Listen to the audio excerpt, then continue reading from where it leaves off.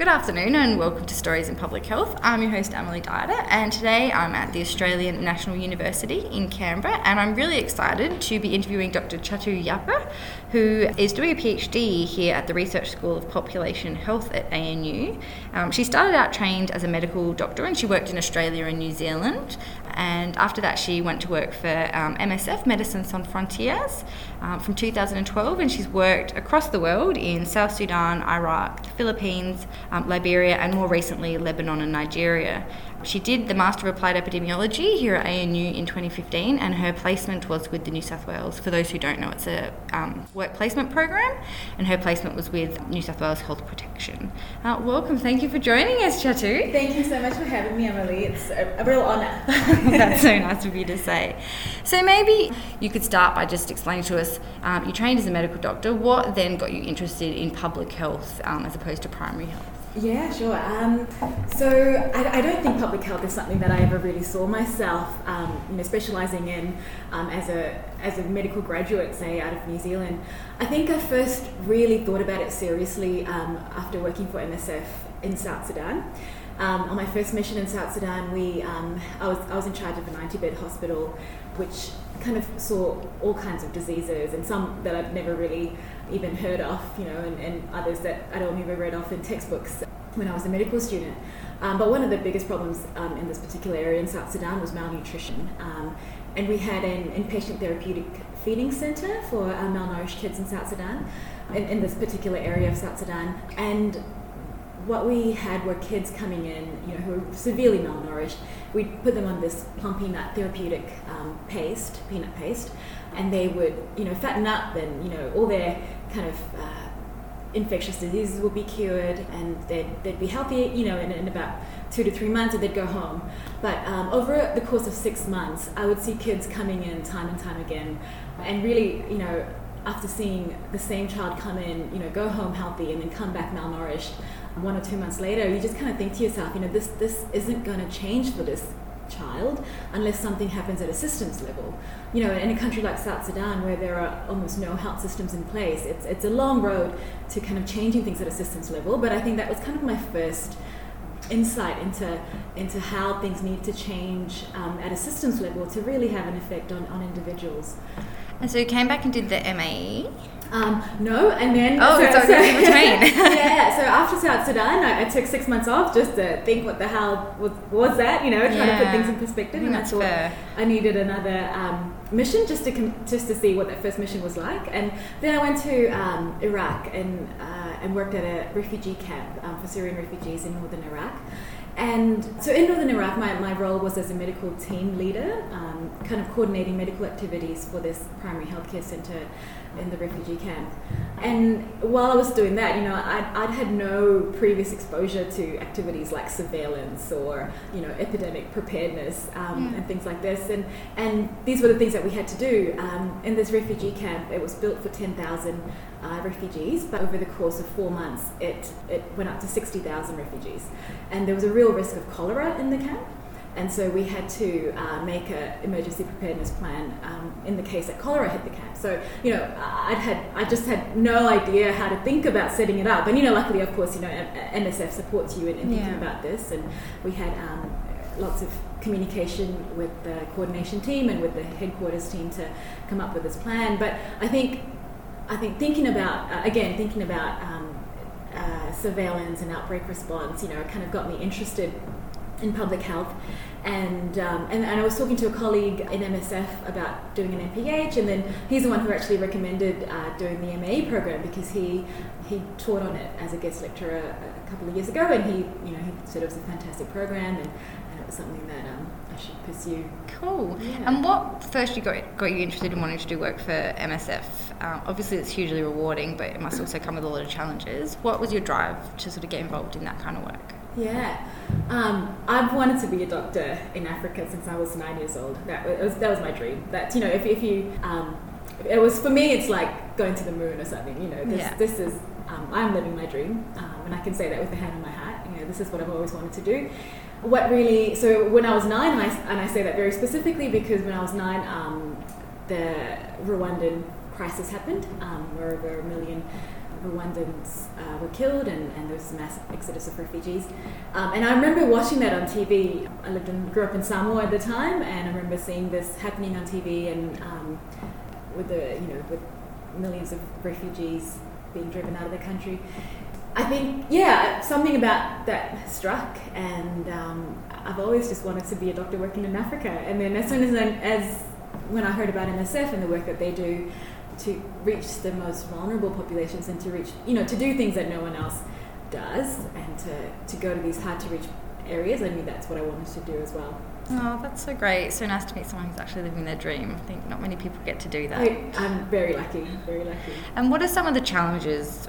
I know there's probably, too many to mention, but some of the biggest challenges when you're working somewhere in like a resource poor setting or somewhere that's, affected by conflict? Yeah. You're right. There are many challenges in these settings, but I think for me the hardest mission was still my very first mission, where as a medical doctor in South Sudan, and probably like you're completely as a doctor, you're completely out of your depth in no matter how experienced you are. It's the medicine that you practice and the diseases that you come across in these remote parts of Africa are unlike anything that you will come across in the practice that you would do in Australia or New Zealand. But I think even more than that, the biggest challenge I think is how cheap life is how what we would absolutely not consider acceptable in any other part of the world still happens in so many parts of the world, in so many parts of Africa and the Middle East and in Asia. And it's just this, I think it's the difference in the way we treat life, is really hard to get used to, especially when you see it happening to kids. Children are so vulnerable, in these kinds of settings, and they've just been brought into it out of pure bad luck. So I think it's kind of those moral or ethical issues that come up when you're exposed to these kinds of situations. How does that affect your life and your work when you're back in Australia? Yeah. Does it change who you are? It absolutely changes who you are.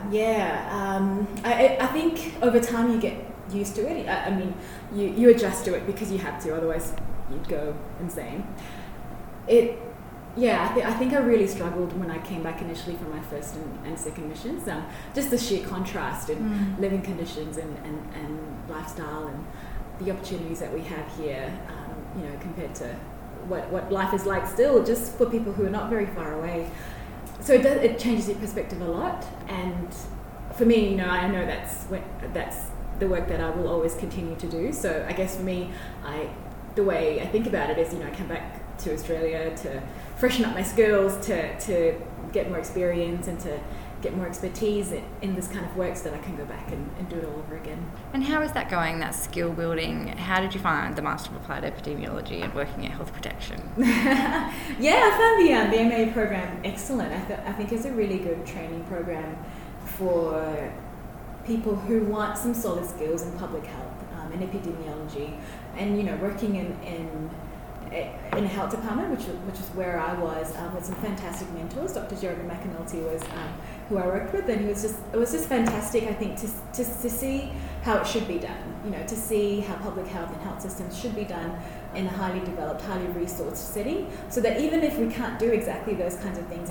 in lower resource settings, at least we know what the gold standard is, and then we can apply those lessons learned to less resource settings. We're compromising based on a decision, and we're not going, we're trying to aim for the best, but if we can't do it, it's because of various reasons. But you know what the aim is. Exactly. And what kind of projects did you work on while you were there? I got to do some really interesting things. I think one of my favourite projects that I got to do was to establish a register for acute rheumatic fever and rheumatic heart disease, and that was something that took me over the course of 2 years to do, but it ended up being that we made acute rheumatic fever and rheumatic heart disease for people under 35 years a notifiable condition in New South Wales. Oh wow! So did you have to go through the whole legislation process and learn how to make it notifiable? Yeah, actually, the majority, the legislature and changing the Public Health Act was one of the easier bits of it.